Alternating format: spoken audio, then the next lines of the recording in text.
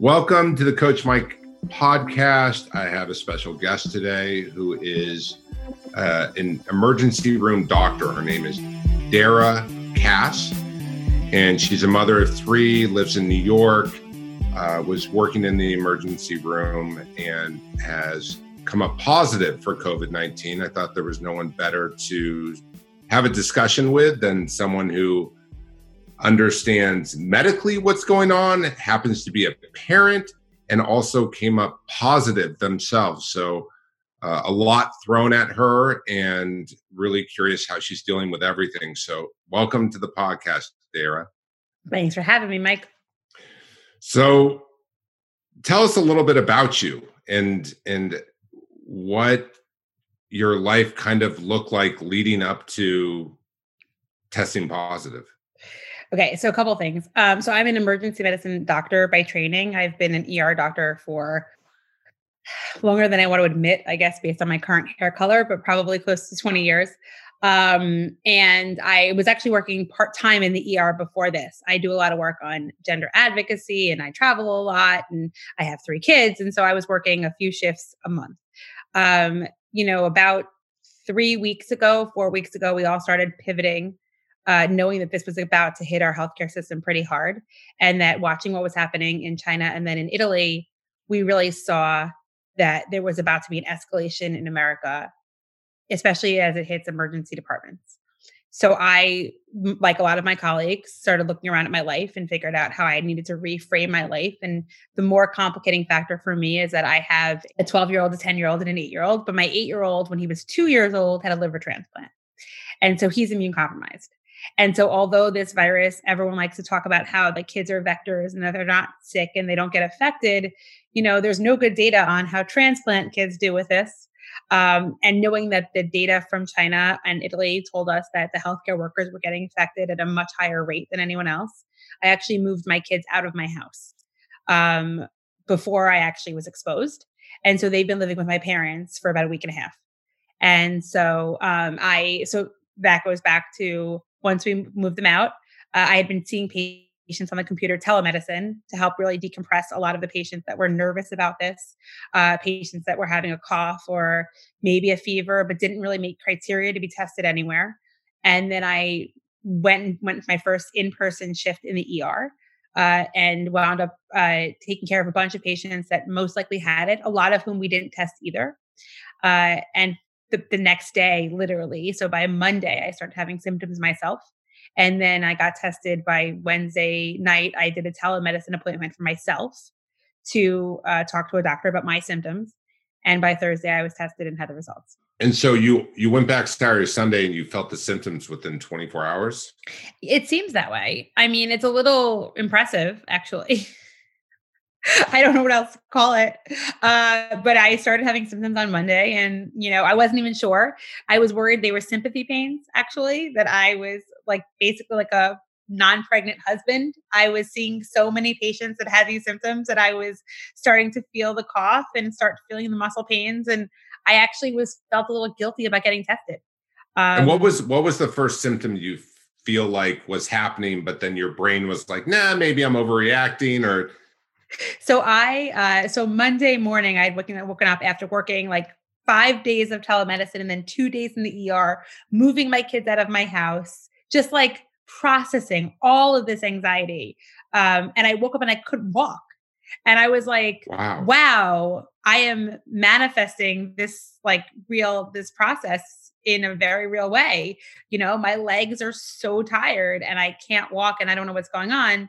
So I'm just going to use a foam roller and I'm going to do a yoga video and I'm just going to try to feel better because I have to see more patients later. Right. I was like, damn, I'm out of shape, and that got progressively worse. And then I saw all of a sudden had a cough and I was like, okay, muscle aches and fatigue and a cough. What kind of cough was it? It's a dry cough. So I can, if I talk long enough, you'll hear it, but it's like a cough. Right. That is, if I take a deep enough breath, it totally triggers the cough. And that cough was persistent. And I started seeing patients even on telemedicine with the cough and they were complaining of cough. And I'm like, you mean like this? And they're like, yeah, like that. And I'm like, you probably both have it. Did you move to telemedicine recently, or has that just always been a part of your practice? Yeah, I've done a lot of telemedicine. I've done it for years in lots of different ways. And I think it's a great innovation that helps patients where they are. It's a great way to help people not have to go to the doctor. It's good for the system. We see patients all the time when they're at work and they just have a question. So I had been doing a lot of it beforehand and it just became super useful in this moment. Yeah, we started doing telehealth at I own a treatment center. So it's been interesting because a lot of the clients, they struggle already with depression, isolation, anxiety, and then we're having to provide treatment without ever seeing them in person now, which we're having to get really creative with solutions for people when they're in their own homes. Right. And what would you say in terms of telemedicine is the big difference? What's kind of the benefit or the challenge with doing telemedicine? So I think telemedicine requires I have a pretty large personality. It's both a benefit and a risk of what I do or whatever. And I think that in a lot of ways, that's really good for telemedicine because you can make somebody feel safe and comforted without actually being in the same room with them. So a lot of times patients will call and their medical need isn't as much as their like psychosocial need to feel like they're not crazy or that their symptoms are real or that they should or shouldn't take a medication. And if you can kind of assuage that fear quickly or answer the question they have about the health system or give them the prescription that they were almost afraid to ask for, but they didn't, because they wanted not to bother you. If you can do that in a moment, it like solves a huge problem that would have otherwise been in the system because a lot of times people don't even know where to go for their like healthcare issue. And so when you put it in their fingertips and then you can make them feel comfortable through a computer, it's really very helpful. And are you seeing an increase in people contacting you specifically for COVID-19? Oh, yeah. I mean, there are hundreds fold increase in telemedicine visits across, especially New York City. And that's good. Right. So one of the things that was really important when this was ramping up, and one of the things that I was really vocal with on social was that telemedicine as a resource would be the big like decompression agent for people otherwise going afraid to the emergency department, right? We knew based on the data out of China and Italy that we couldn't have all these relatively well people coming to the ER asking for tests, checking on their symptoms. And most of that could be done via, with a video visit. And so by keeping that portal open and making it available to people, it's the reason that the administration supplemented the payments for that. And that it's at the state level in New York, they made those video visits free. And it has to do with the idea that that's what we want people seeking care in the first level. So we know who to send over to the ER. You're a doctor. And so where do you go in order to get the most accurate information about COVID-19? So I go to my trusted Twitter sources, which is not the same thing as going to Twitter. And right. I think that's really important. So I use that because it's the fastest news feed that I have that gets current information out there, articles that are being processed through China or Italy or other national sources. I don't get my information. I don't get my information from the federal press conference right now, but I do get a lot of my information from our state level press conference as well, because I find that that's local or information that I need to manage the patients that are going to call me in New York. There is a desperate need for answers to questions that people have, and we don't have a lot of those answers. And unfortunately, there are people with very large platforms, including the president, who enjoy solutions. And sometimes those solutions, when you put them out without the respect for the downstream effects, can be even more dangerous in their downstream effects. So one of the really important things is, how does immunity work? Right? So I have the virus right now. When am I considered immune? Why? Because I need to go back out and take care of more patients. Right? And we're building and your kids and you have kids. I need to get them back in my house. If I'm immune, right? Maybe they could come home because then I'm not at risk to give it to them again. Right? Because I've already gotten through that phase. That would be amazing. I don't have that answer. And the people that are supposed to be giving me those answers aren't giving me those answers right now. Because unfortunately, again, and as we look at the landscape of the way decisions are being made at different layers of leadership, one of the first principles we know is that our federal leadership right now does not like bad news, right? They don't want to publicize things that make them look bad. Now, that doesn't mean that we're looking at information that's their fault, right? But knowing how many people who are infected in America is scary. And so we spent a lot of time not testing people, which doesn't mean the infections weren't there. It just meant that we didn't get ahead of them. How many what's your guess on how many people are actually infected? I mean, I have no idea. I really don't. What I know is that easily 10 to 1 or 20 to 1 of the tests that we're doing versus the tests that I could be doing.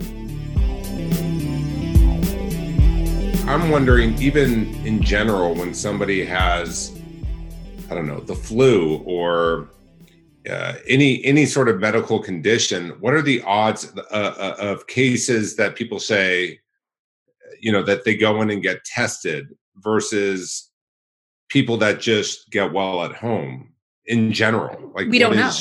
Like the amount of emotional anxiety people are holding on to, not knowing if they're going to get it, and if they get it, how sick they're going to get. If we could then have an entire population of people that think they had it, go to a lab, find out they're immune, and then be part of the workforce, the helper workforce, the immune workforce, the people that could go out then and deliver food to elderly people, that could make sure that young people are staying in their homes, that could walk around our parks and say, hey, you guys really need to stay 6 feet apart. Regular old, community helpers, right? Who know that they're immune. There are so many ways that could be useful in a society that's trying to survive through what is a really unknown and scary time. And through this all, like, what's your greatest fear in the position you're in? We're about to have a healthcare workforce that has to make choices about who lives and who dies before the person is dying. And that is a really, really scary thing.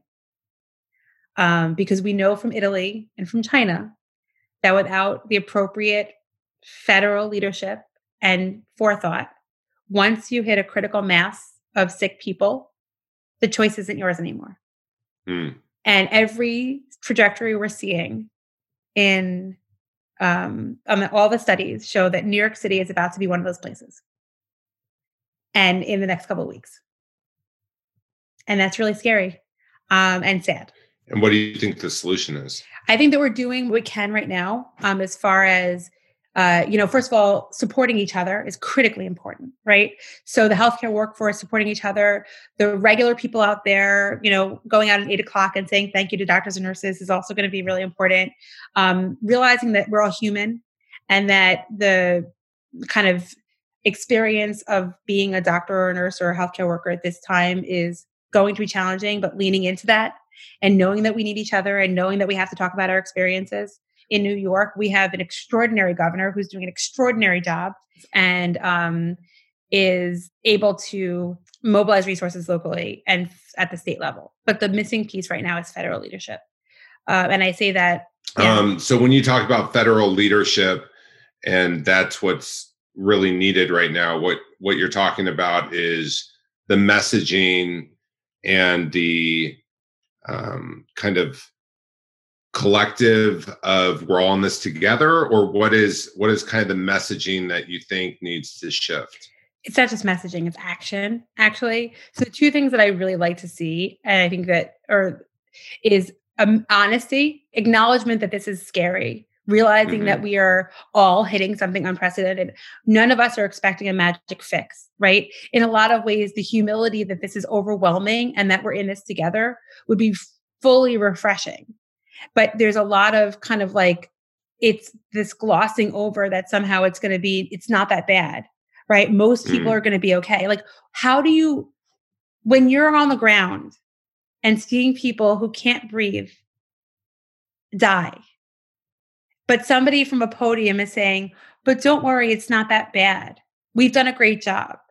This is not political. This is very personal. You feel like there's a disconnect between what you're seeing in front of you and the choices you have to make and what somebody is saying you're supposed to be seeing. You're supposed to be seeing most people do fine. You're supposed to be realizing that everyone's having is taking care of you. You're supposed to be seeing that there's magical tests everywhere, that everyone's getting the equipment they need. But that's not what we're seeing. Every day, 9 out of 10 people that need a test, I'm telling no. Every day I'm reusing a mask that I'm holding in my bedroom because I don't know if I'm going to get one when I go to work. So these are the issues that don't match, right? So the messaging that we need right now is the humility and the honesty that this is a really tough time and that's bad news, but it's real. So because that creates a level of trauma for the providers on the ground that like they feel like left out. So that's first of all. And the second thing we need is actual organization, right? Is resources. Like you asked about the immunity, like we need a CDC website that has exactly the resources we need for easy to answer questions. I need to know that there's a centralized processing for all of the protective equipment that the states need so that it's not the Hunger Games. It's not New York versus California versus Illinois fighting for masks. That's not going to help anybody. And so there's a level of competition that historically has been allowed between states that in this moment needs to not happen because we're all Americans. And it shouldn't matter if you get sick in New York or California, whether or not your doctor gets a mask. And why do you think that isn't the message? Because I don't think they like bad news. And this is bad news.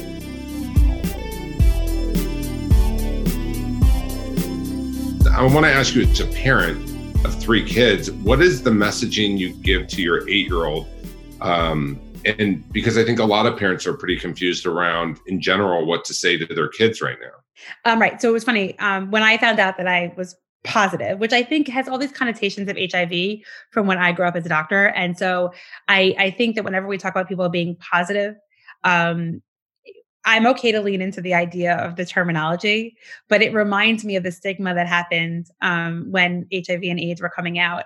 And one of the things that I think is really important about every person who finds out that they've, contracted, COVID, which is really a respiratory virus, to come out publicly about it, is the idea that to destigmatize this concept of anybody's kind of status in any medical condition being somehow a burden on who they are.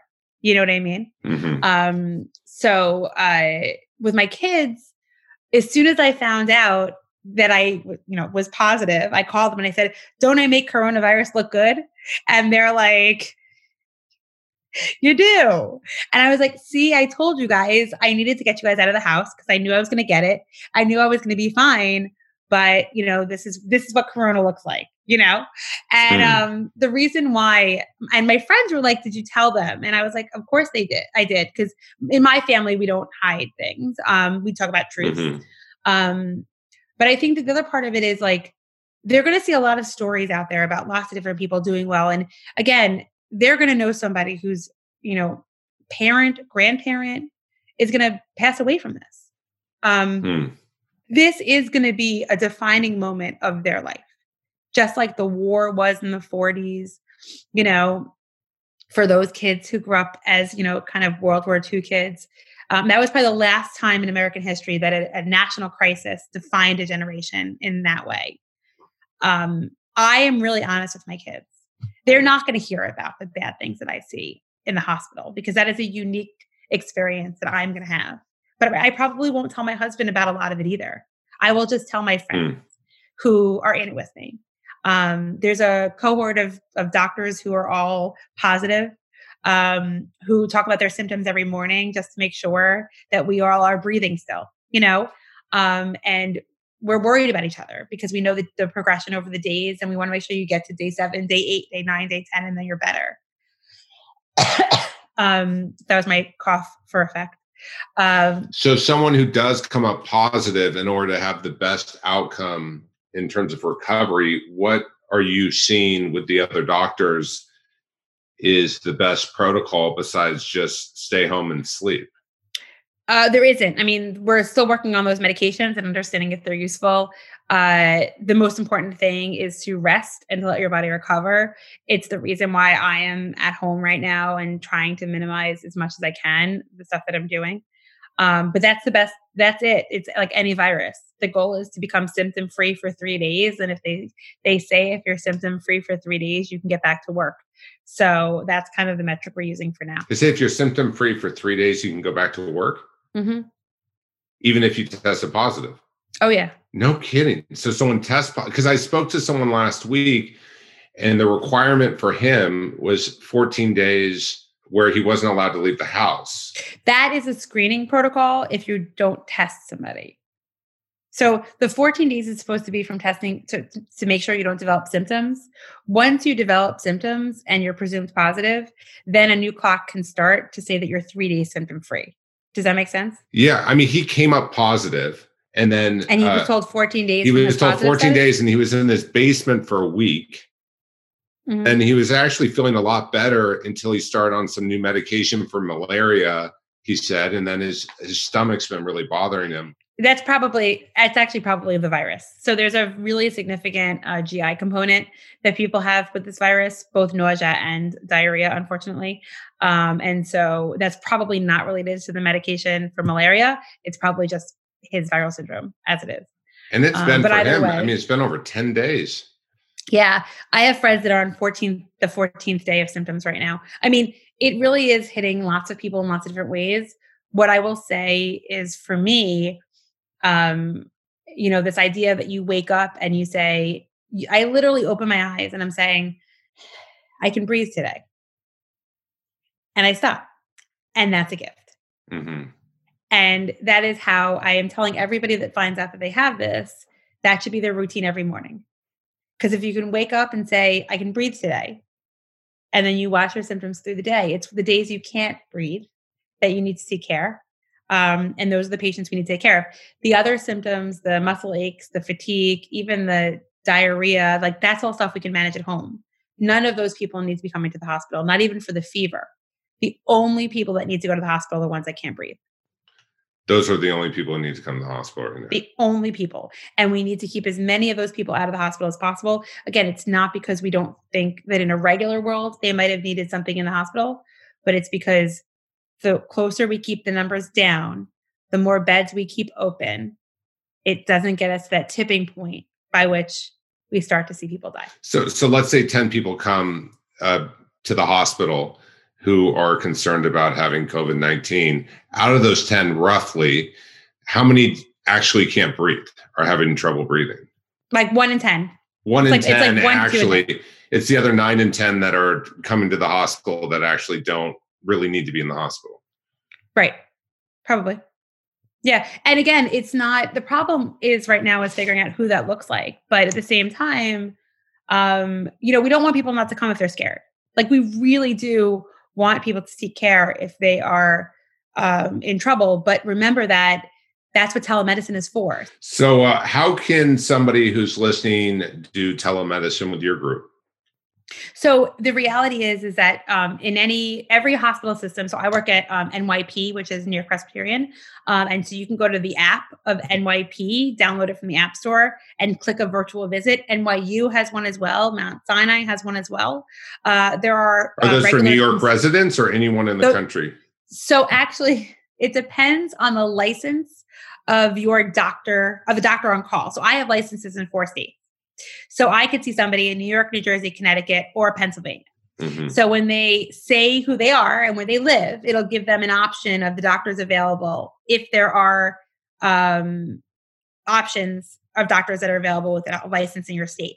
So it sounds like the best solution for anyone listening is to maybe look at the hospitals in their area, see what's available in terms of telehealth. Most of these websites supply those, it seems now. Yeah, so Google actually should work well here. So you could probably put in telehealth visit into your Google browser, and it should select for your local telehealth opportunities. So because that's the beauty of the Google algorithm. So it should put in telehealth visit, and then the hospitals that serve your local area probably will come up top. And then there's a couple of national programs like Doctors on Demand or Teladoc that might serve everywhere that you are. Yeah. But that's how I would do it. And I would say if anyone is concerned about their symptoms or has another problem, right? The other issue we're seeing right now is making sure that people have regular problems. So a rash or a urinary tract infection or sinus pain or something else can have somewhere to seek care, because we're really encouraging them not to go to the hospital. What are your socials so that if someone wants to continue hearing your point of view or seeing the latest research, I imagine you'll retweet something that comes out. What is your social media handle so people can follow you? So the best way is on Twitter, which is just at Dara Kass. That is DARAKASS, just one word. That is probably the most useful way to follow the things that I think are important about this moment. The other social handles aren't, like Instagram is the same, but I don't use that as much for medical information because it's just not the portal that I think is that important in that way. And then Facebook, not for like that kind of stuff. So I would say so Twitter. So someone would want to follow. That's DARAKASS. Dara is going to continue to tweet out over time as you have different solutions or different things that people can follow you with. So that, because I think that's part of the issue right now is you don't know who to follow, you don't know who to talk to, and being that you're a medical doctor and you also have COVID-19, I can't think of someone better to help provide information to the general public. And you'll see through our Twitter feeds, like my feed, you'll see me retweet people that I trust. Right. So other doctors, other emergency medicine doctors, other resources for who to listen to on medications or, the diagnostics. Where are they testing locally? One of the biggest questions that people ask me is, where do I get tested? And the answer actually changes every single day. The other thing I will say is that if we keep following our state leaders, so our governors, right? That's probably the other best resource right now for people in their own environment. Not every governor is acting in the way that we want them to, right? We had governors of certain states tweeting that they were at restaurants with their family after certain states had put lockdowns in place. So I can't say that everyone's behaving perfectly, but I can say that for the most part, people are really coming around, and those will be the local leaders that you can depend on to give you a sense of what's happening in your community. And that's really important. Well, Dara, thank you so much for doing this with me and providing this information. Super helpful.